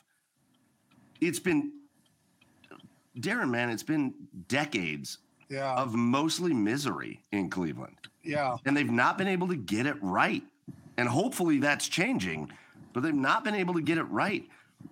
Can you pinpoint things from like your time there that were like, oh, they should have gone this direction, and it like just set the franchise back for 10 years? You know, I think here's the problem though too, is that I think when we first came back, the expansion draft, you know, you got to do a better job of keeping your draft classes together and develop those players over a course of 2 to 3 years. And I think what would have been good for Cleveland at the time, back when they drafted like our class in 99, 2000, 2001, if they would have done probably a better job of not being in such a rush to win right away and develop those draft classes, give Coach Palmer and his staff a chance to really develop players and build through the draft and free agency, I think you have a chance for success. But when you turn over coaching staffs every couple of years, and you turn over front office personnel every couple of years, and you're turning over your draft classes every person, you're starting over. I mean, you're starting over. And I think you're seeing a trend of that right now in the NFL, where guys don't get chances to develop draft classes. It's win now or get fired. from GMs to head coaches to, I mean, you name it. And so I think if you look at the organizations that have been successful over the long term in the NFL, there's always been stability, and there has to be cohesiveness on how you develop your roster and retain your roster. And so, I'm hoping that Cleveland's, they're, giving Stefanski and his staff and all those guys that are there, giving them a chance to really develop those classes. And you got to have a quarterback. We all know that. So you got to have a quarterback. Sure. And so, see what Deshaun can do. And really, this is really year one for him. So, I mean, let's see what he can do really in year one. Because last year, that's a wash, what happened for him, So you got to see what's going to happen. But I do believe they got the pieces in place. I think they have ownership that's, willing to spend in free agency. And, if you want to make money, you got to spend money. And so they're doing that. Got that so right. Now we'll see how it plays out. Oh, Chad? Oh, sorry. Chad. I froze a little bit. Yeah. When you got drafted here, so, I want to know what your thoughts of the city were a little bit. I mean, obviously, you knew the fans were crazy, but did you know anything about Cleveland when you first got drafted here? And what did you love? What did you love about the city of Cleveland? I knew nothing about Cleveland when I got drafted, by the Browns, except I knew Bernie Kosar played there back, in the 90s. And I knew a little bit about the Dog Pound, and obviously knew a little bit about Brennan and some of those guys. But what I loved about Cleveland was it's just blue collar, working class people that love their sports teams, and they ride with you, win or lose. And, I loved the flats in the summer. I thought the flats in the summer were awesome. All right. You just got to be careful if you stay out there too late. There's some things on down at the flats. Yeah, you'll start getting carjacked, apparently, as our team is finding out right now. Yes, there's a lot of things that go on, but I'll always appreciate just how everybody, especially like me being, I'm a white receiver, right? So I was a white receiver that was making a bunch of plays, and I think people appreciated just the working class element of me and my background. And so, I'll always appreciate the city of Cleveland, and even to this day, they still reach out and, show me love on Twitter and, send messages on Instagram. And shoot, man, I've had, since you guys tweeted that stuff out about the podcast, I've gotten 3 more requests from Cleveland people. So, oh, nice. They're probably finding out where I'm at now. So they're trying to get me on their shows, man. But, I mean, shoot, Cleveland's a great sports town, and we all know that. And so I'm hoping the Browns can kind of head in the right direction. I was a huge Baker fan. I was a huge Baker Mayfield fan, and we all were at one point. I was surprised that they didn't give him the extension when they had the chance to do the extension and get that done, because I think the guy was a good player, and he kind of encompassed what Cleveland was about, just blue collar, hard worker. And sure. I know things didn't end the right way for him there in Cleveland, but man, he was fun to watch, man. I mean, how many Browns quarterbacks got the Browns to the playoffs? Not many. And won a game. Yeah. And so, and I'm sure that there's some things that he could have done better, but shoot, man, I mean, he encompassed what the Browns were about, Tim was the only other one. Tim was the only other one to get us to the playoffs. Yeah, Tim, man. Not Kelly. Tim and Kelly. They were buddies. Yeah, Tim. That's right. Yeah, that's right. So, I mean, shoot, man, I'm rooting for the Browns. I always will root for the Browns. Darren, a couple fun questions before we let you get out of here, man. Just nostalgia purposes, because us Browns fans, man, we love our nostalgia purposes. And you guys did give us, as much as it sucked to win 2 games your rookie year, you gave us some moments that rookie year. You had some great games. Let's talk about real quick, just who are some of your favorite teammates back on those, like the 99 Browns, 99, 2000 Browns? I mean, Kevin Johnson obviously was a great teammate, and then, obviously Tim Couch, Ty I love Ty Detmer. I'm probably one of the only receivers to catch touchdown passes from both brothers, Ty and Coy. That's right. Yeah. So Coy in college and then Ty in the pros. I mean, Doug Peterson was on that team. Yes. So Doug Peterson, I think Doug might have been there in 2000, I believe. Yep.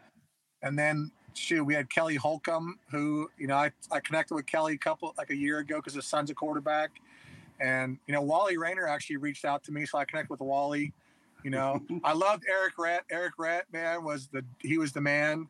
Terry Kirby, loved Terry Kirby. I forgot. And then, we had Roman Oben was on that team. And yes. We had some old vets too. We had our tackle. God, what was our tackle's name? The old guy that was been around. No, it was. Was it Orlando Brown? Not Orlando. I remember Orlando. Dave Wollabaugh. Wollabaugh was one of them, but it was our big tackle. Not the other one. Not Orlando. I was on the game where Orlando. Was it Lomas? It was Lomas. Yep, Lomas Brown. I love Lomas, man. Oh yeah. That guy was a great dude, and I'm trying to think of the guy. Oh, Corey Fuller on defense. Love Corey. And so we have some characters now. Marcus Pope was a really good player. Marquette, and sure. We had some good times. We only won 2 games, man, but I felt like we got better throughout the year. We weren't very good to start with, but we did get better, and we were young.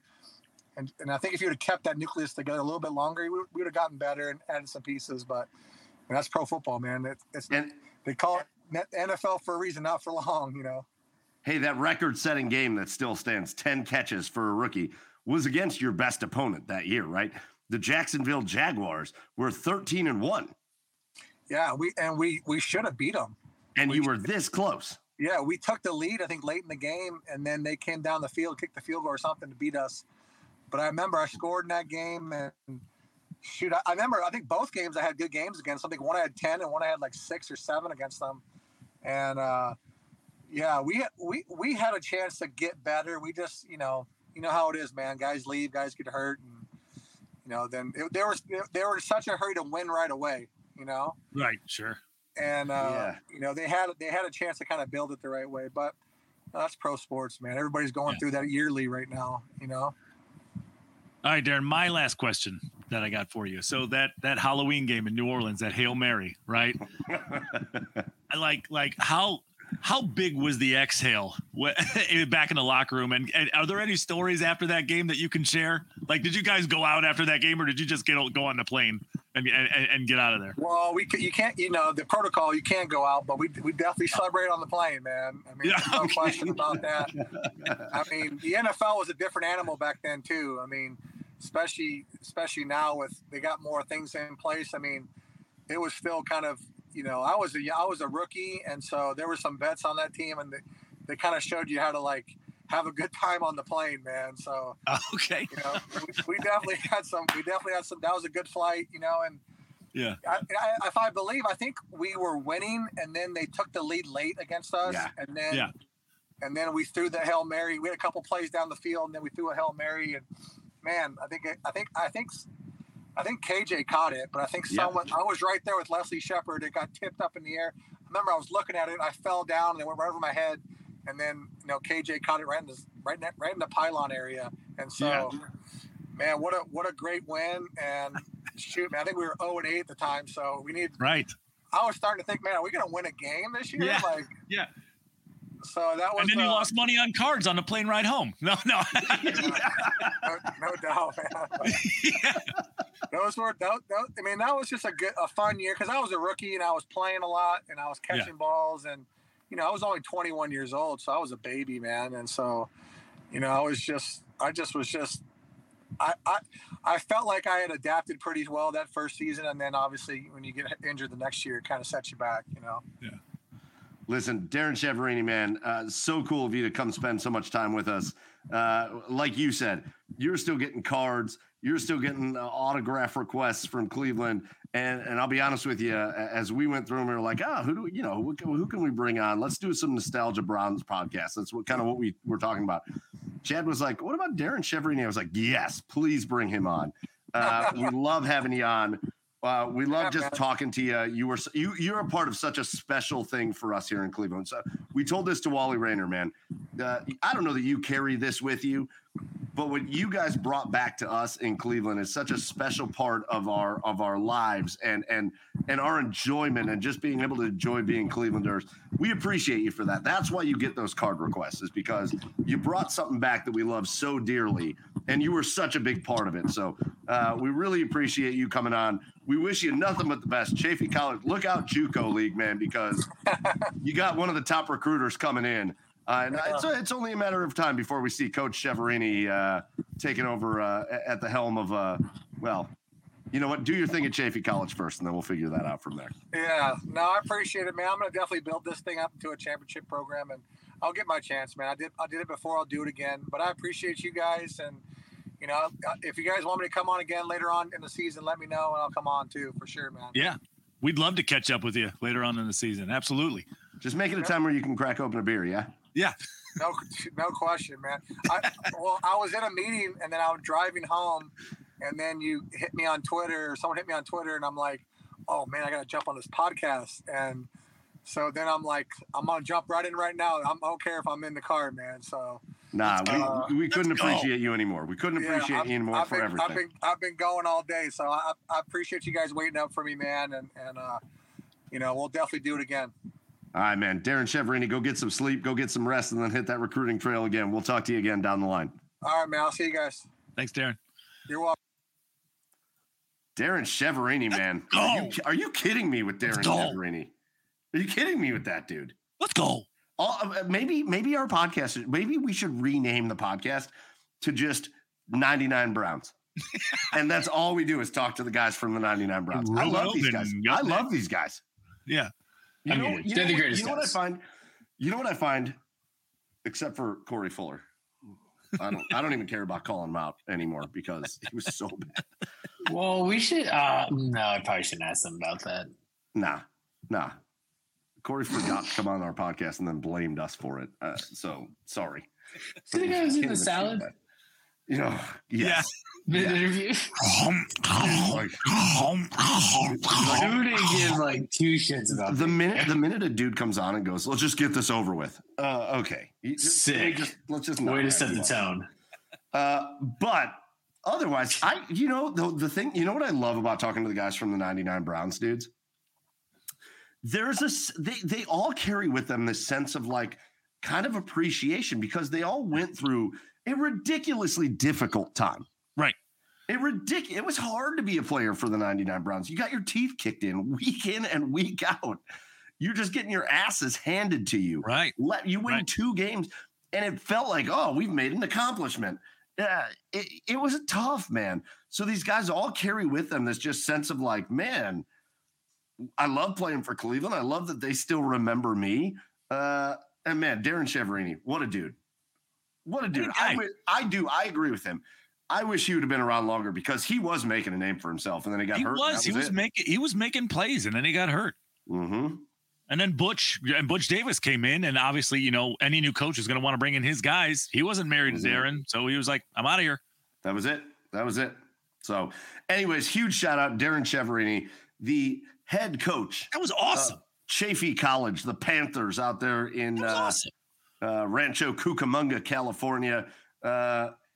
I would imagine other JUCO college coaches are shitting their pants a little bit, knowing that one of the top 25 rivals recruiters now is a head coach at one of the JUCOs. That dude is going to be he's going to be a big time head coach, like no doubt, 100%. At some point, yeah, no doubt. So, all right, boys.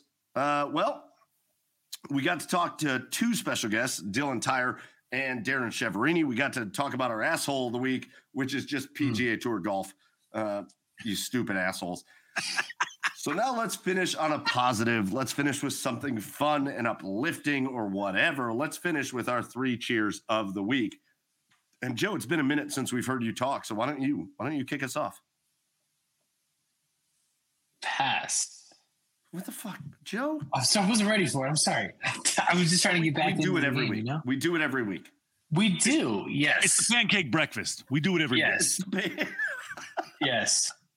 I'm cheersing my long weekend this weekend because I've been literally nonstop working and my brain is fried. I'm happy to be here. I'm just existing on the screen. That's where I'm at right now. But hopefully after next week, I will not be existing. I will be like more, contributing. We'll see. That's fair. I mean, you're going to have to. I'm on vacation next week. You're going to have to, Joe. Where are you going? I'm going to Delaware. He goes to Delaware every year. What are you talking about? He's going to come back. He's going to drink Dogfish Head beer for the next 3 months. Goddamn right. Goddamn right. We know how this goes. Or I'm going to bring back, maybe I'll bring back stuff for crushes. I will choose this. Do you guys know what this is? That is an X-Acto pen. It is an endoscope. Oh. And it you put it right in your ass? ear. No, it's in your ear for like earwax.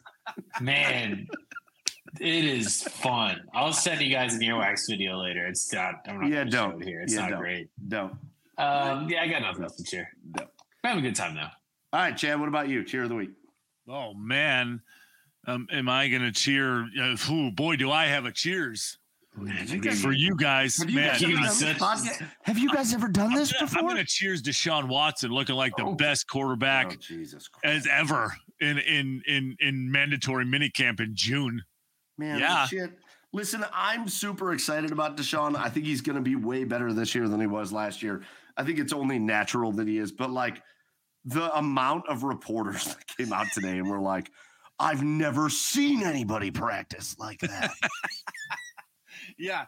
What? Yeah. What are you talking about? Well, it's the first time they've seen, somebody above the 30th ranked quarterback in a minicamp before. Right. Yeah. All right. You're cheering Deshaun Watson. Okay, fine. I'm sending a cheers out to my son. And frankly, my mom and my sister. My son got on a plane with my mother and flew across the country. He's 6 years old. Nice. And he's out at Mario World. So by proxy, this is also a cheers to Mario because the Mario movie is something we watch 277 times a day in my house. My mom and sister flew him out to go to Mario World at Universal Studios. Nice. And they've been sending pictures all day. He got to meet Mario. He got to drive a Mario Kart. It's a whole Mario World situation in his life. And I'm just cheersing him because this may be the happiest thing that's ever happened to him. How big is Mario World? Is it like Disneyland size? No, Universal Studios, I think, is even smaller than Disneyland. It's not a huge place, the park. Oh, it's in Universal Studios? Yes. Because I was wondering how many Marios are in Mario World. Mario Land is small. Tiny. It's just a part of Universal Studios. But it's also cool as hell. It looks really cool. Yeah. Bowser's Castle and Peach's Castle. And again, there's a Mario Kart ride. And Patty got to go be a part of all of it. So sweet. I'm cheersing Patty for going out and hanging out with Mario. So yeah, that's that. Okay. Perfect. All right, boys. Listen, 10:42. Smooth ending.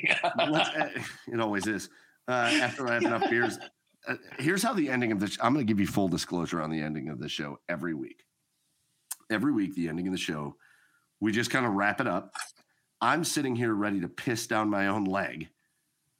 That is true. Every single week. Everybody totally needed to hear that for sure. You're gonna be the twice a night kind of guy. So I'm just sitting here sweating. I'm like, I gotta pee, but we gotta get through the podcast. It's how and then when Chad and I don't have our cheers, it's just oh shit, I'm here for another 2 minutes. I want to figure this out. All right, boys, let's get out of here. We always got to do our thank yous. Our humongous thank you goes out to, first of all, the OBR for hosting us, the Orange and Brown Report, the best place for you to get Browns coverage. And y'all, you may want to stay tuned. What the hell was that? What? It was a pen. Something just flicked across Joey's face. It was a pen. It went gone.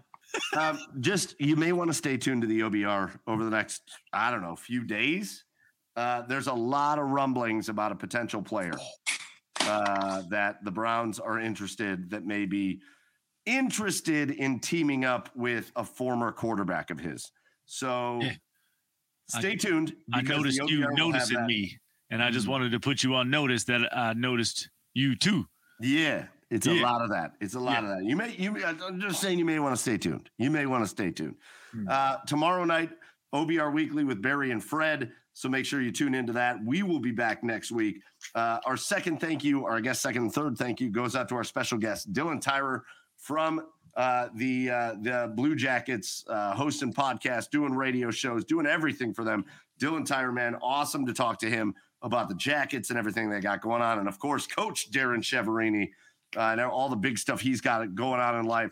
Just catching up with him, talking about the 99 Browns and coming back with that expansion team. Huge shout out to those guys. Thank you to both of them for coming on with us tonight. And of course, our biggest thank you goes out to you, whether you joined us live here tonight or whether you're going to listen or watch us later.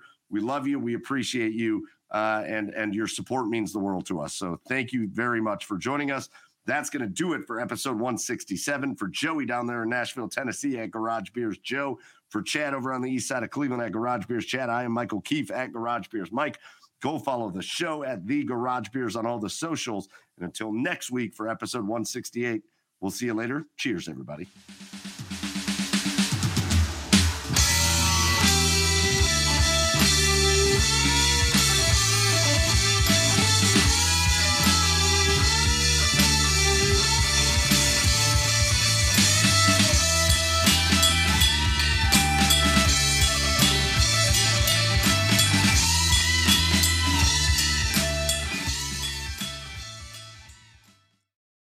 Everyone is talking about magnesium. It's all you hear about. But why? What do we know about magnesium? Well, magnesium is the number one mineral that 75% of Americans are deficient in. If you are a woman over 35, magnesium will help you rediscover balance, energy, and vitality. Magnesium supports more than 300 enzymatic reactions in your body, including those involved in hormonal balance. From functional medicine doctors to mental well-being and female hormone experts, we all know that magnesium is the one mineral to improve all aspects of well-being and health. But which one? Magnesium Breakthrough from Bioptimizers, the trusted choice recommended by leading experts with 7 best-absorbed forms of magnesium to ensure your body receives the support it needs for overall well-being. Go to bioptimizers.com/balance today and use code BALANCE10 for 10% off. Support your journey to wellness at bioptimizers.com/balance. Magnesium Breakthrough from Bioptimizers, your foundation to optimal health and vitality.